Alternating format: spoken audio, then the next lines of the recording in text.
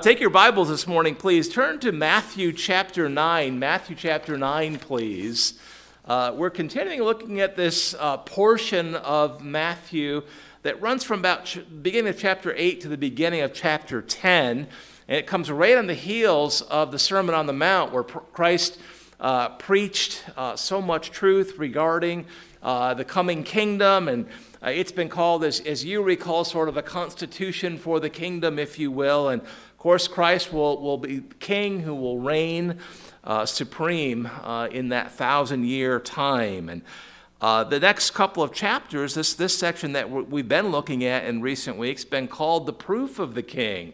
So we've seen the king and his kingdom, and now the proof that Christ has chosen to employ to prove his identity, who he is, his kingship, his power, his authority. And we've seen him do that in a variety of different ways. We've seen his power and authority over afflictions. Aren't you glad for that, church? Carolyn, aren't you glad for that? The power and authority of your Savior over afflictions. Amen. It's real. It's real. And if you're not sure about that, ask Carolyn. We've seen his power and authority over nature. He's a God that can calm the storms and settle the waves. We've seen his power and authority over demons. And I don't know if that's one that we've thought an awful lot about, but having done that, I'll bet this morning that you're thankful. You're thankful for that. Brother Metchik, we're in real spiritual battle, right? And I understand the Lord has allowed demons to have a certain degree of liberty for his purposes at this time, but no more than he permits. I'm thankful for that this morning. We've seen the Lord's power and authority to forgive sin, and aren't you glad for that this morning? We've seen his power and authority to call men. We saw the calling of Matthew, and last week, of course, we saw his power and authority over death. He raised that ruler's daughter from dead. And I'm going to say this morning, that's a pretty powerful Savior, amen? That's a powerful Savior. I understand this morning that all of us are going to experience the power and authority of the Lord Jesus Christ over the grave, amen? If I die before the rapture, I don't know if I will, by the way, amen, but if I die before the rapture, I know that at the rapture, he's going to exercise his full power and his full authority to raise my body and to perfect it and to catch it away to him. Is that your hope? Is that your hope? That's my hope. And remember, Bible hope is a certain hope, right? We're 100% certain of that. Those that have turned to Christ and placed their faith in him, you're forgiven, and that's your hope. Boy, we have an awful lot of hope this morning. Well, this morning we see some of the same ideas as we get to kind of the end of the section. In some ways, a bit of a summary of the things that we've seen, but the Lord does add some new elements to it here this morning, and so I don't want to skip over it. That's never a good thing, right? Rich, if the Lord has given a passage of Scripture, we will make sure that we don't skip over it. It has great value, all of it. Would you stand if you're able to this morning? I'd like to ask you to stand this morning if you're able to. And I want to read here in Matthew 9 from verse 27. Almost said chapter 27, Rich. Verse 27. I want to read down through the balance of the chapter. We'll look at the first verse of chapter 10 as well. The first verse here of chapter 10. Here's what we see here this morning, beginning in Matthew chapter 9, verse 27. The Bible says, when Jesus departed thence, 2 blind men followed him, crying and saying, "Thou son of David." Evidently, they knew who he was. "Have mercy on us." Verse 28, when he was come into the house, the blind men came to him, both of them, and Jesus said unto them, both of them, "Believe ye that I am able to do this?" They understood. They said unto him, "Yea, yes, Lord." Then touched he their eyes, saying, according to your what, church? According to your faith, be it unto you. Both of them grammatically, and their eyes were open. Praise God. That's a great miracle. And Jesus straightly charged them, saying, "See that no man know it." He told them not to tell anyone. Evidently, they were too excited to obey. Verse 31, but when they were departed, spread his fame in all that country. Verse 32 continues, when they went out, behold, they brought him a dumb man, one who was unable to speak, evidently because he was possessed with a devil. Verse 33, and when the devil was cast out, evidently by Christ, amen, the dumb man spake, and the multitudes marveled, saying, it was never seen in Israel. They'd never seen their Messiah perform a miracle like that before.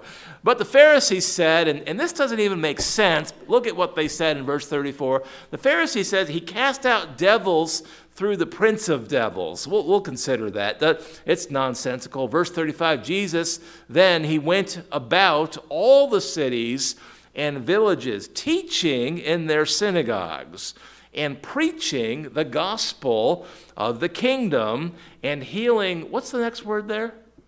Every sickness and every disease among the people. And verse 36 says this, but when he saw the multitudes, he was moved with what, church? Compassion. Zach, that was your word, right?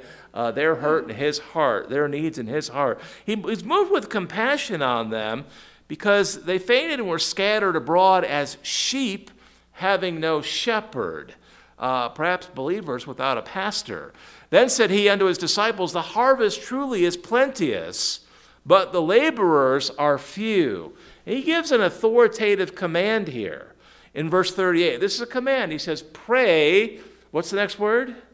Ye, all of you, all of us, pray ye, therefore, the Lord of the harvest, that he will send forth laborers into, what's the last two words there?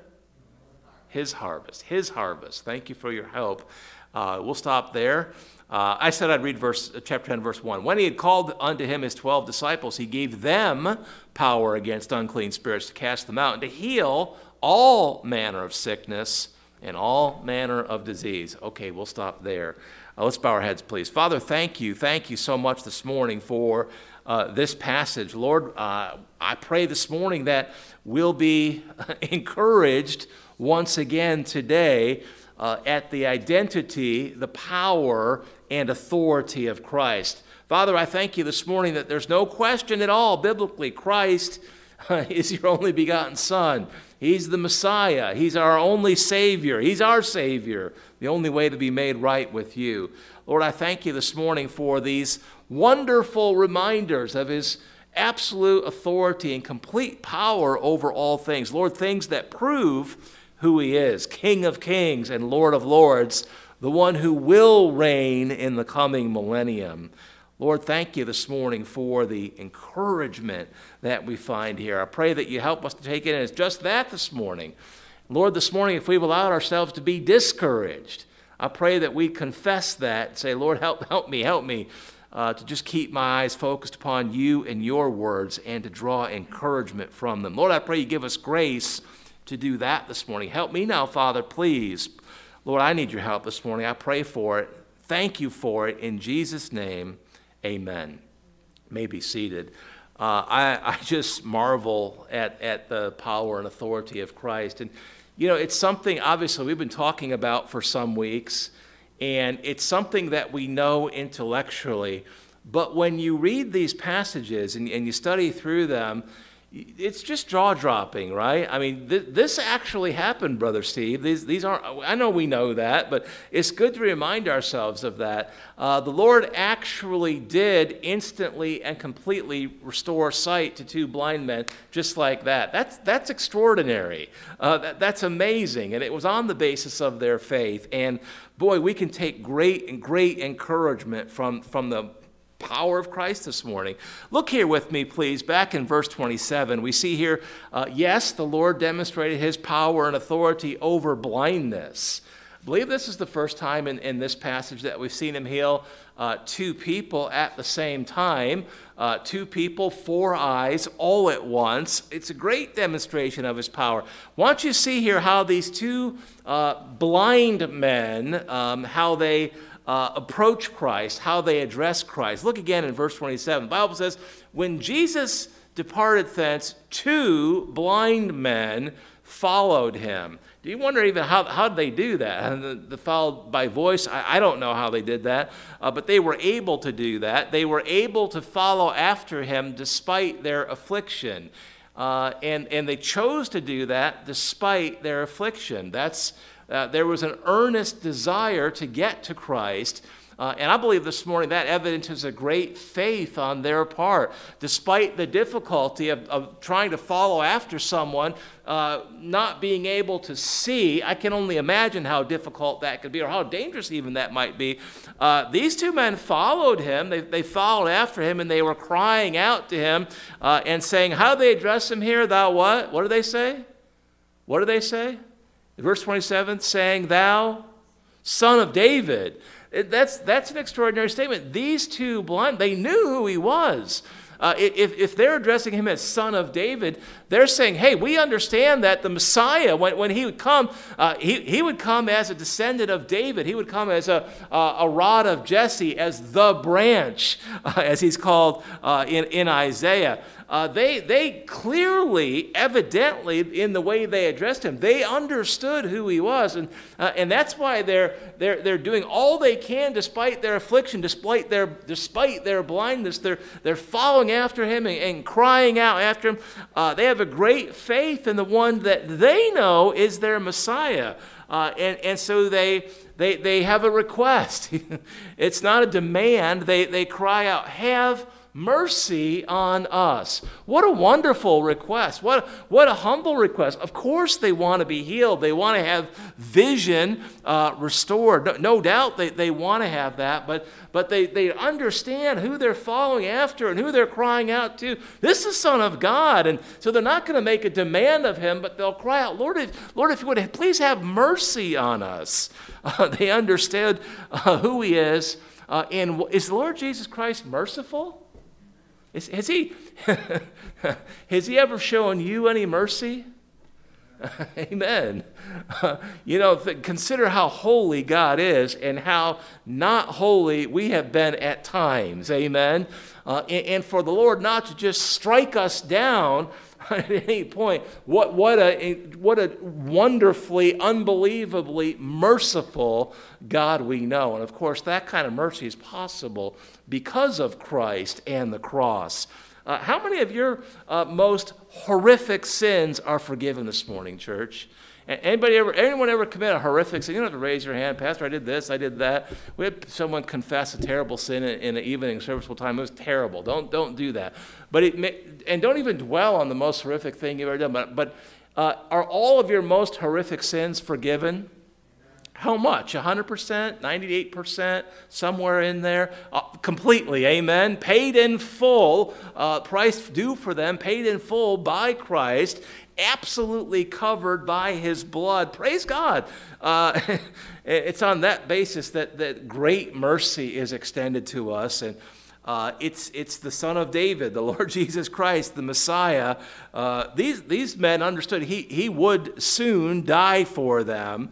And he was able to extend mercy to them if he chose to, in the form of healing them if he chose to. We know he can, and he did. See his response first, though, in verse 28. The Lord desires that they would come expressing faith, not just a desire for healing. By the way, did Christ know if they were coming in faith or not? Did he know that? He did. He absolutely did. He's omniscient. He knows all things. Praise him for that. Keep that in mind too. Lord, you know my thoughts, the good and the bad and the ugly. And again, when the ugly thoughts come, Lord, thank you for your mercy. Thank you for your grace. Thank you for the blood that covers that ugly thought. Help me to take that captive and put it out of my mind, Lord, for you. The Lord knew their thoughts. He knew whether or not they came in faith, and yet he asked them a question. Hey, do you believe that I can do this? Are you coming, putting your faith in and committing to me and trusting in me, really leaning on me in faith that I could do this? He asked this question not because he wants to, I think it's so that this will be inscripturated here. Matthew's going to inscripturate this conversation to us. The Lord wants us to see that faith is the basis of the thing here. They had to come wanting more than just to be healed. They had to come expressing. They had to come with faith in their hearts. If you're coming to Christ, you come in faith, amen? There's no other way. We come with an understanding. We come to him with an understanding, hey, I'm a sinner.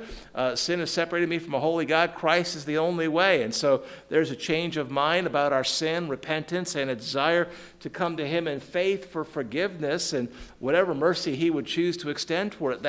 That's how it works, and Christ wants us to see this. So he doesn't ask the question to find out the information. He asks the question so that these truths would be revealed. And in Scripture to hear, verse 28, when he was come into the house, the blind men came to him. By the way, I don't know what house this is. It could be Matthew's house. It could be a home that Christ stayed in when he was at Capernaum. Remember, that became kind of a second home to him after he was forcibly ejected from Nazareth, which was his childhood home. That happened twice.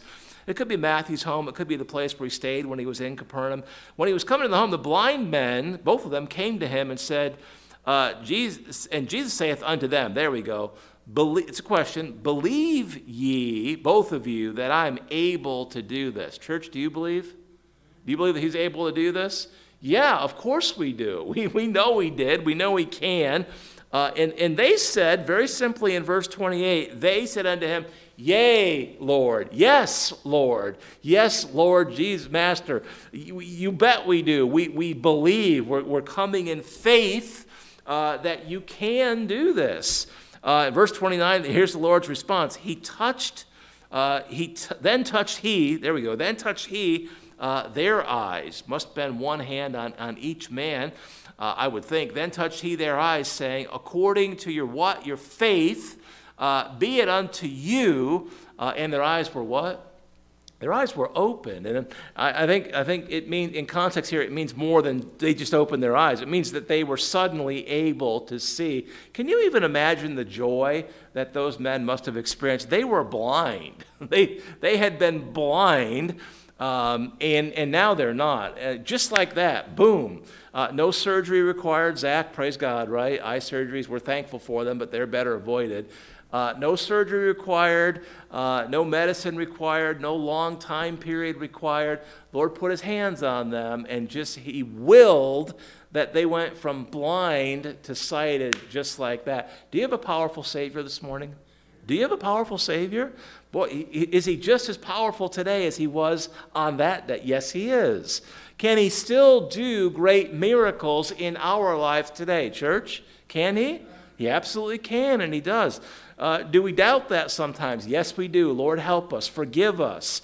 Lord, help us to have this kind of faith that you can do anything that you choose to do. Lord, help us to really get a hold of that. And Lord, help us to pray big, faithful prayers. Amen. Do you pray big, faithful prayers? Do you? Do you, Carolyn? I'll bet you've been praying big, faithful prayers. Lord, strengthen me. Lord, heal me. Strengthen me. Help me to get up and around again. He's answered a big, faithful prayer. That's been my big, faithful prayer. Praise God.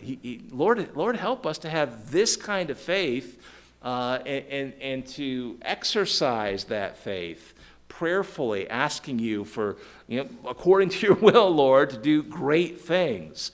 Lord, help us to walk with great faith that you're a God who is able to keep your promises.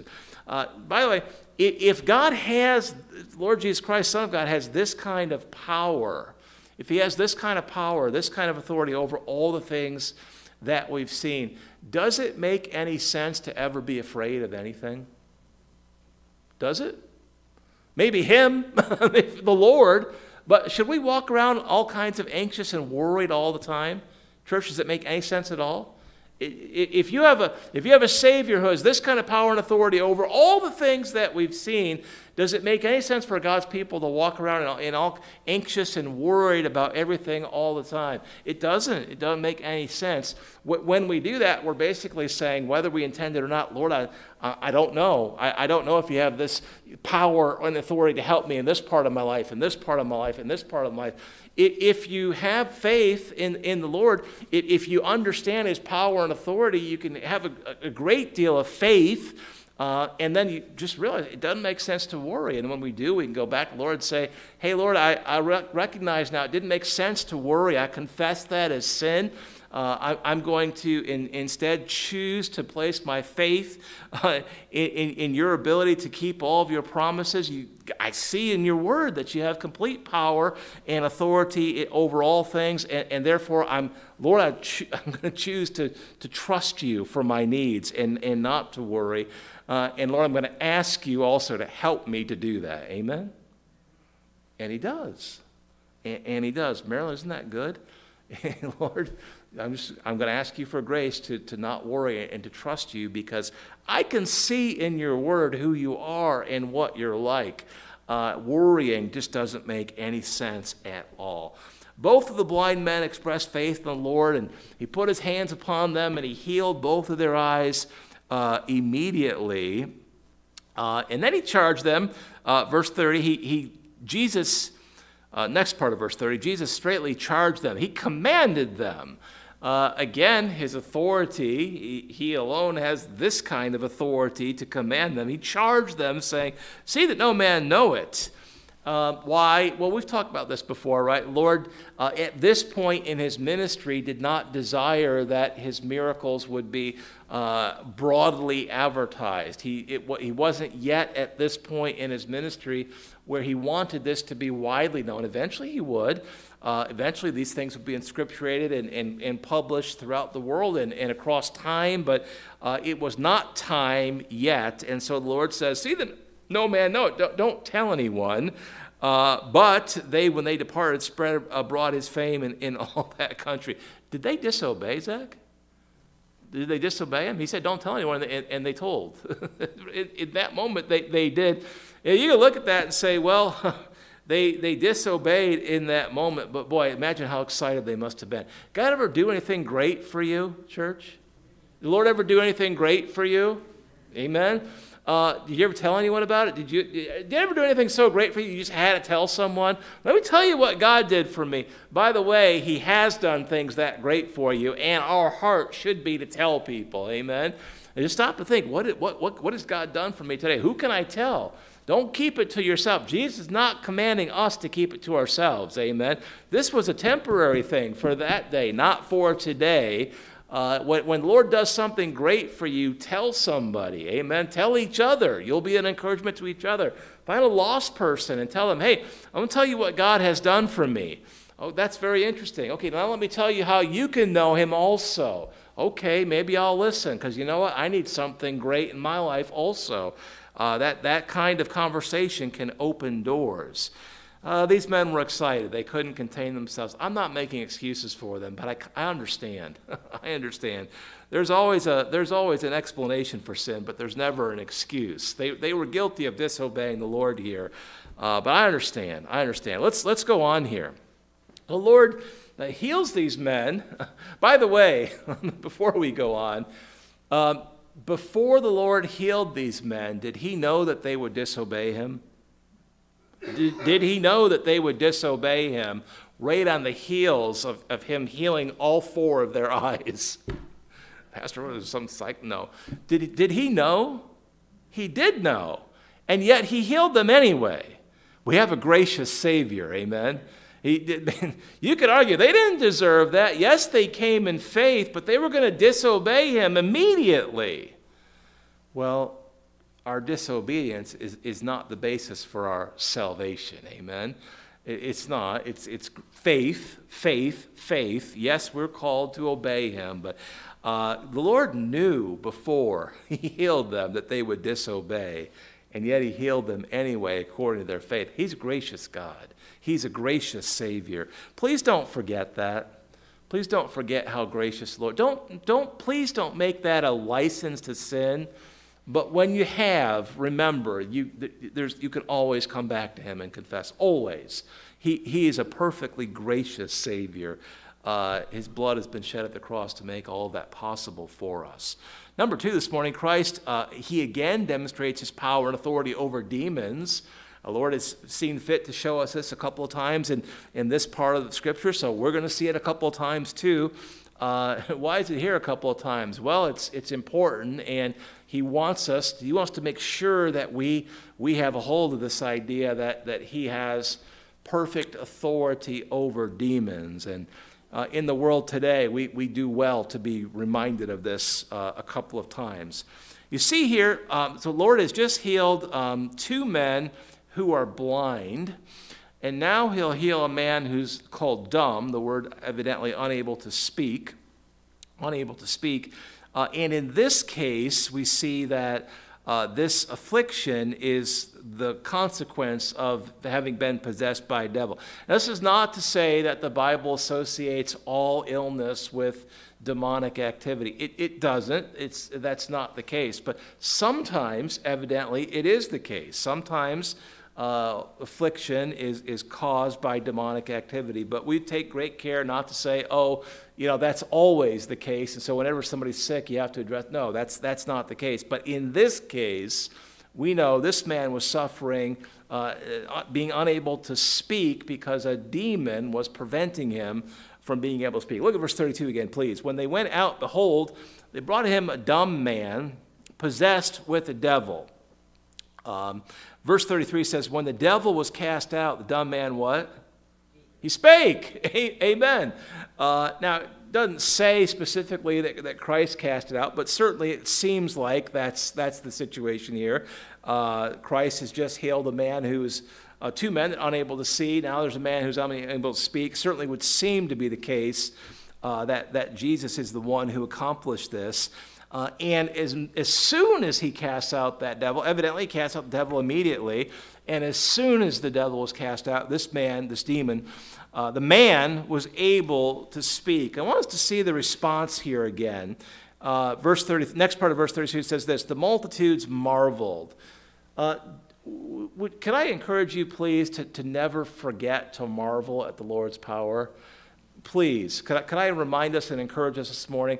Please don't ever forget to marvel at the Lord's power. It's not a normal thing, amen. It's normal for him, but I mean, it's miraculous. It's truly miraculous. We use that language kind of lightly sometimes, but we ought to look at these things and marvel and praise the Lord and worship. But sometimes I think when these passages become so familiar to us, we forget the marvel of it all and just how miraculous these things are and how much it points to the power and authority of Christ and how much that demands that we praise him and worship him and glorify him.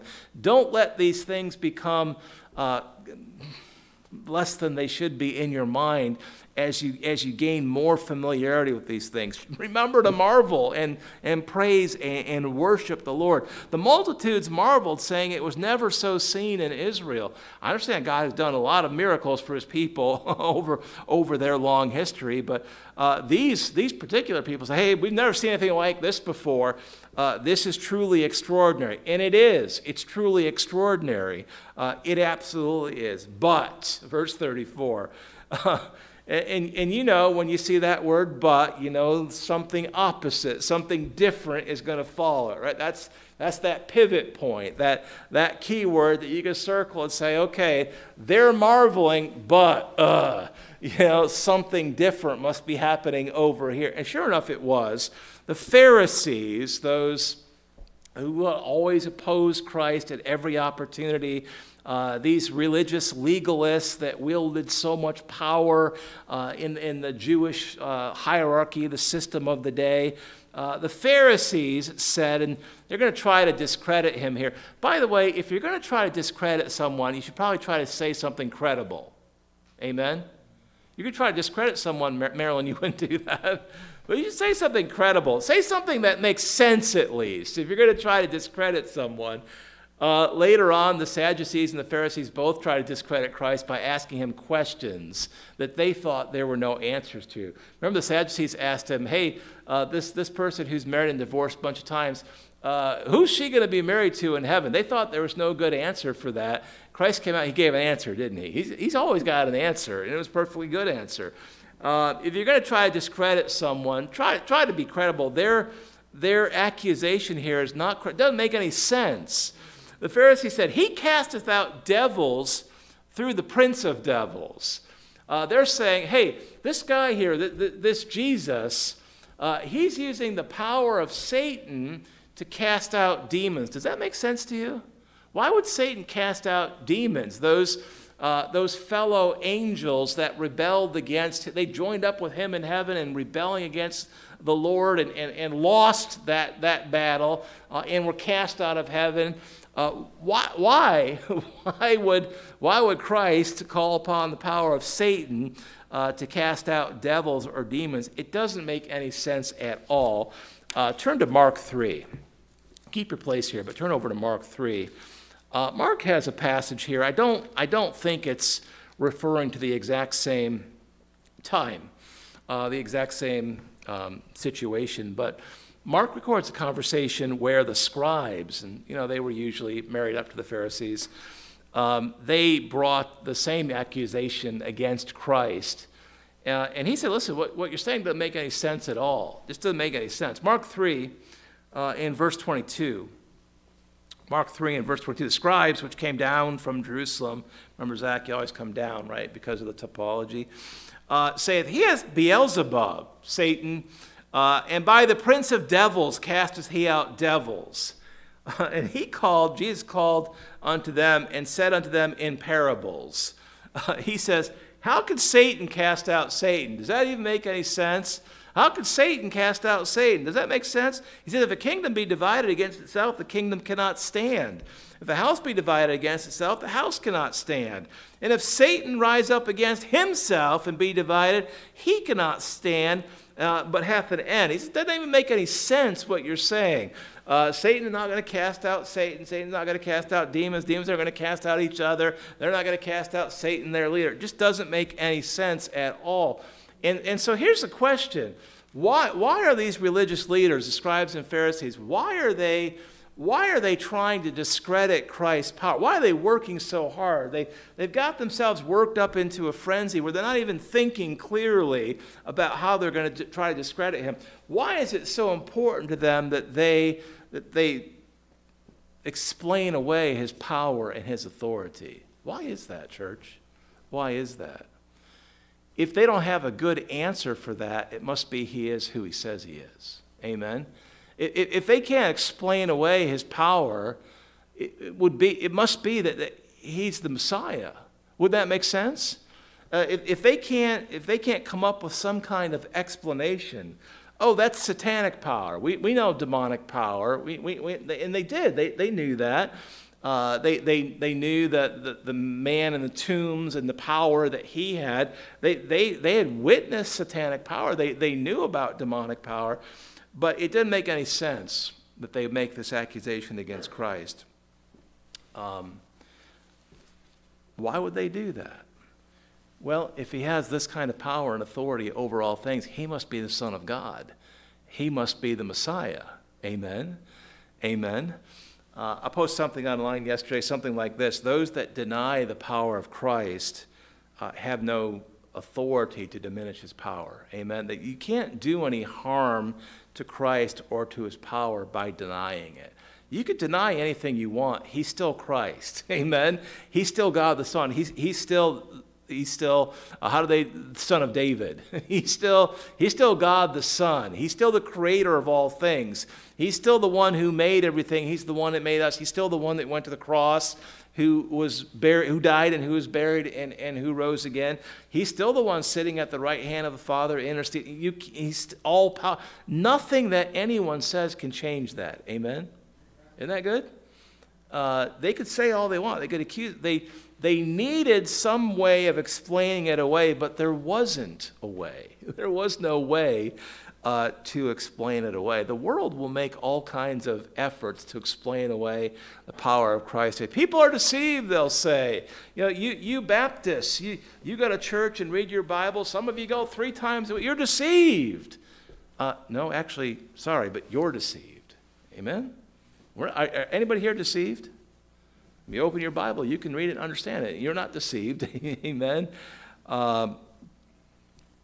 Lord, help us. Lord, help us to reach people who would deny your power. If there's a way for people to deny Christ's power, they can deny his identity and make an argument that they're not accountable to him. But there is no legitimate way to deny his power. There's no legitimate way to deny his identity. and everybody is accountable to him. Amen? Lord, help us to use your words to prove these truths to people who so desperately need to know the truth. Look at verse 35, please. It's a good summary of what we've been seeing. Verse 35, Jesus went about all the cities and villages teaching in their synagogues and preaching the gospel of the kingdom. The gospel of the kingdom, alluding back to those things that he had taught in the Sermon on the Mount, looking ahead to the kingdom. He's preaching the gospel of the kingdom, offering his kingdom to these Jewish people and others, healing every sickness and every disease among the people. There was no sickness, no disease that was greater than Christ. Every illness, every disease fell to his power at his will, and there was no denying this. I mean, you could say, oh, that didn't really happen over there, that thing, but he went around healing many, many times, and John tells us at the end of his gospel there's so much that couldn't even be written down. The Lord healed repeatedly, and there was no denying his power and his authority. It proves who he is. It proves what he's like. It proves that men are accountable to him. And it proves that, boy, we need to be in the business of getting these truths out to people that so desperately need them. And that seems to be the application that Christ makes beginning in verse 36. We'll look at these last few verses here, and we'll be done. Maybe a little early today. We'll see. Lastly, this morning, I want you to see this. Christ, he exercises his power and authority to command prayer, and to command specific prayer. So this is authoritative command given by Christ, who's proven himself through these last couple of chapters. He's made the case for who he is, and now people need to know. People need to know. As he has compassion first, verse 36, when he saw the multitudes had come following after him, desiring, no doubt, healing, and he's moved with compassion on them. Again, he's a compassionate Savior. It's one amazing thing. Creator of all things has compassion toward us. That's extraordinary. Lord, thank you. He moved with compassion on them because they fainted and were scattered abroad as shepherd having no sheep. People having such great needs, but no shepherd. See his concern. Verse 37, he said unto his disciples, as he looks out across the sea of people, he says, the harvest, he sees them as sort of a field ready for harvest, a field of people ready to be won to Christ and to follow him, but who will need to be led to him and then led as believers. He said, the harvest truly is plenteous. There's a great number of people out there who might be won to Christ and who might be led in their walk with him, but there's a problem. What's the problem? He says, but the what? What does he say there? The laborers are few. The laborers are few. There's few to reach them, few to take these truths about who Christ is and what he's like. And how to be saved by grace through faith. There's so few who are available, able, and willing, that's really it, willing to go and share these truths. None of these truths that we've seen here in the recent weeks are hard to understand.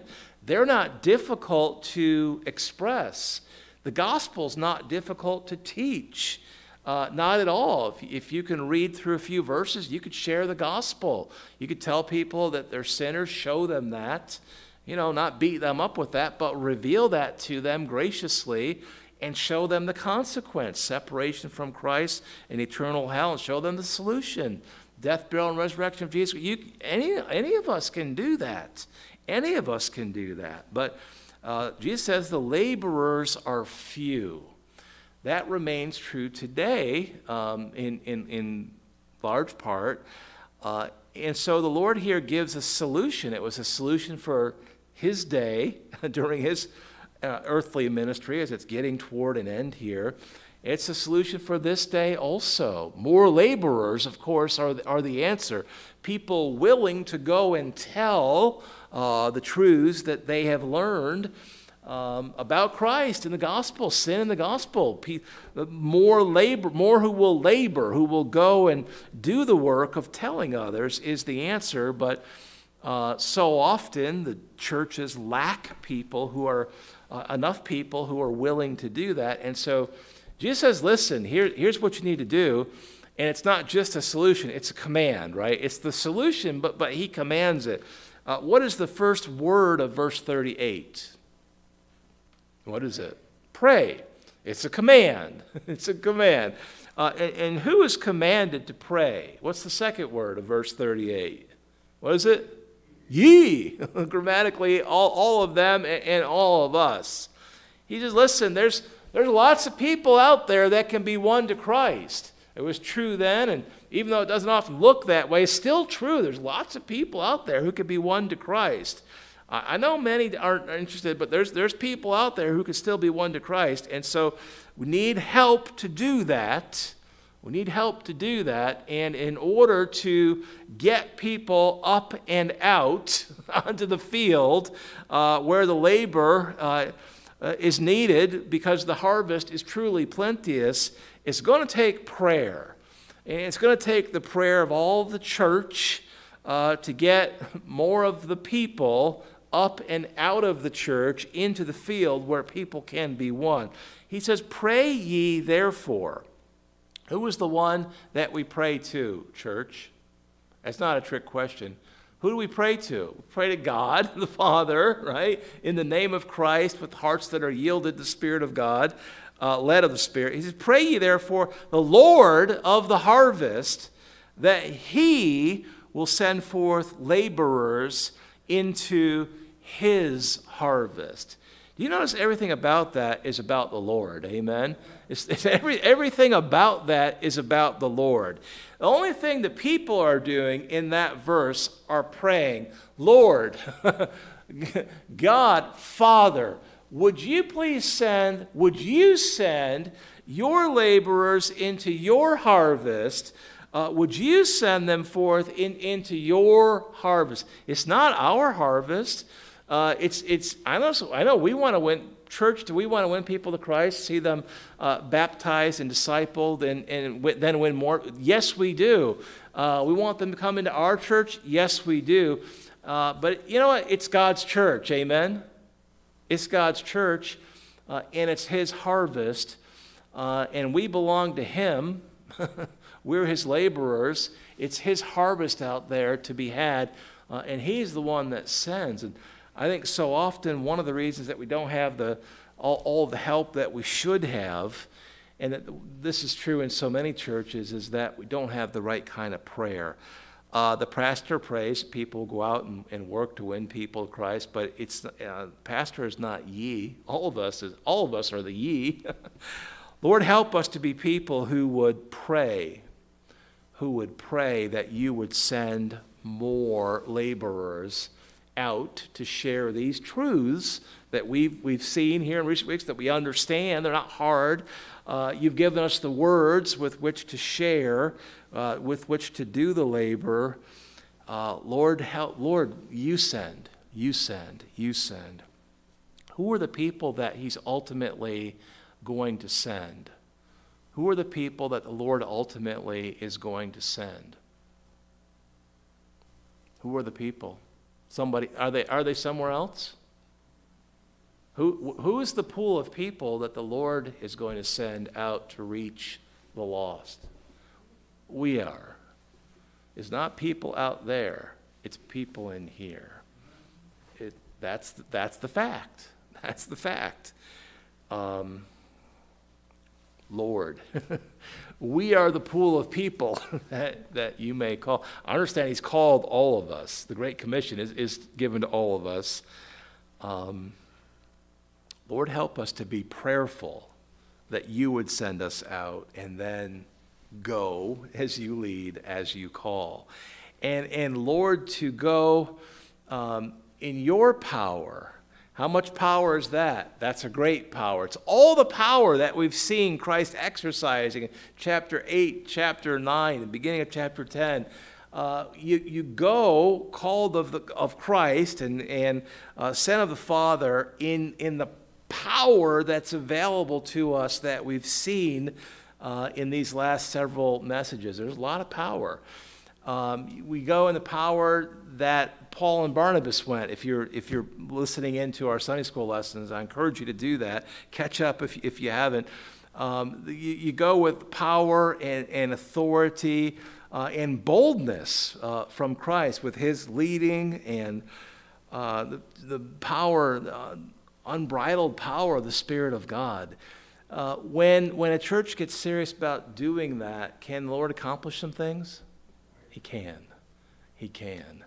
What a joy it would be to see more people go into the harvest. We were out, it began to rain as we were going out to hit some houses yesterday, and so I said, why don't we go to Stop and Shop, and we'll just kind of camp at either door. We weren't really sure if people would be receptive or not, but some people weren't very receptive, but some were. Amen? Some were, and some gladly took Scripture. By the way, our Scripture assembly, it will be rescheduled. You saw that in the email. It'll be rescheduled for July. Okay, we'll get you that new date very soon, so be aware of that, please. But some people gladly took Scripture.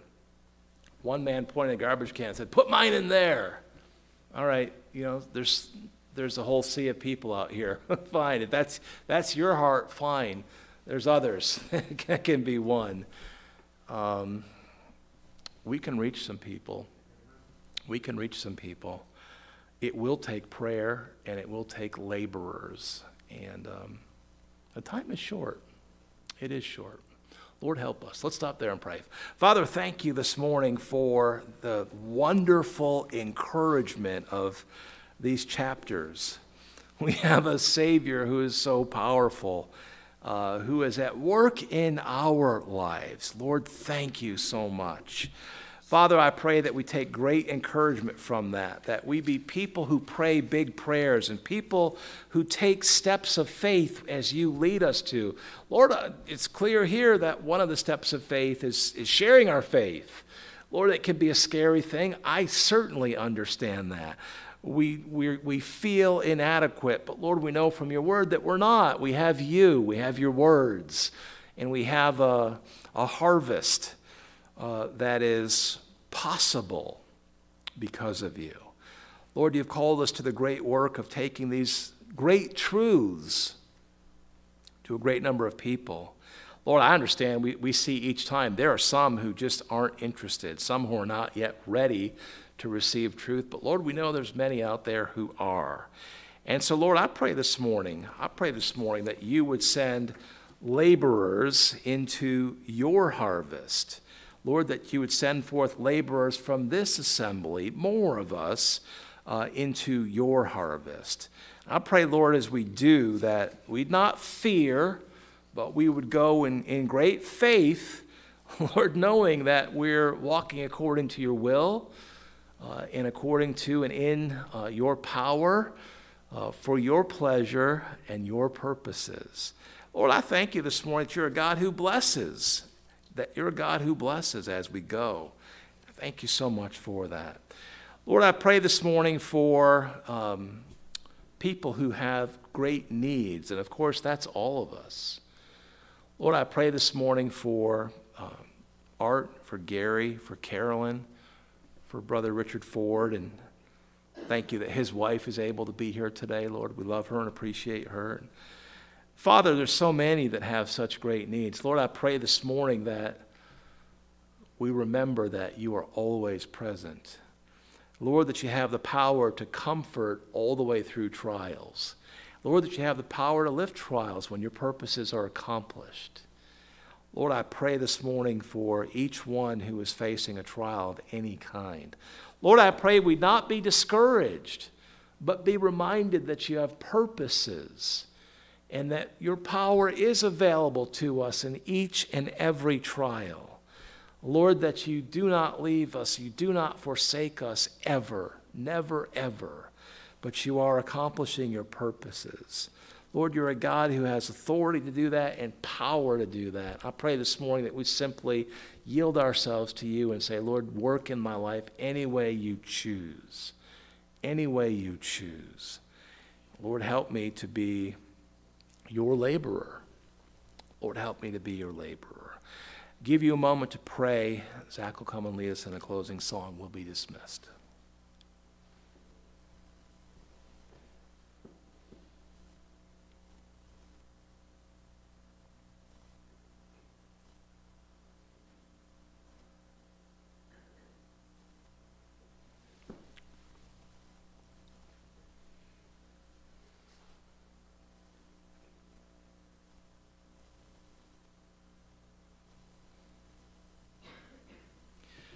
Lord, thank you this morning for being the God who you are, an omnipotent, omnipresent God.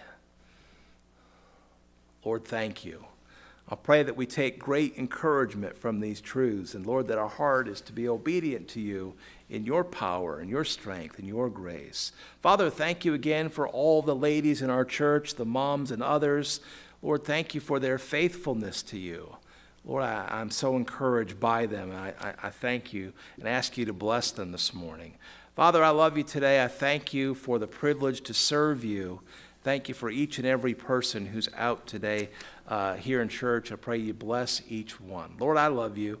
I thank you. I pray all of this in Jesus' name. Amen. All right, Zach's going to come and lead us in a closing song. Zach Hammond, are you going to preach tonight? You're going to preach for us tonight? Normally, if someone was going to graduate the next day or two, we'd preach a message to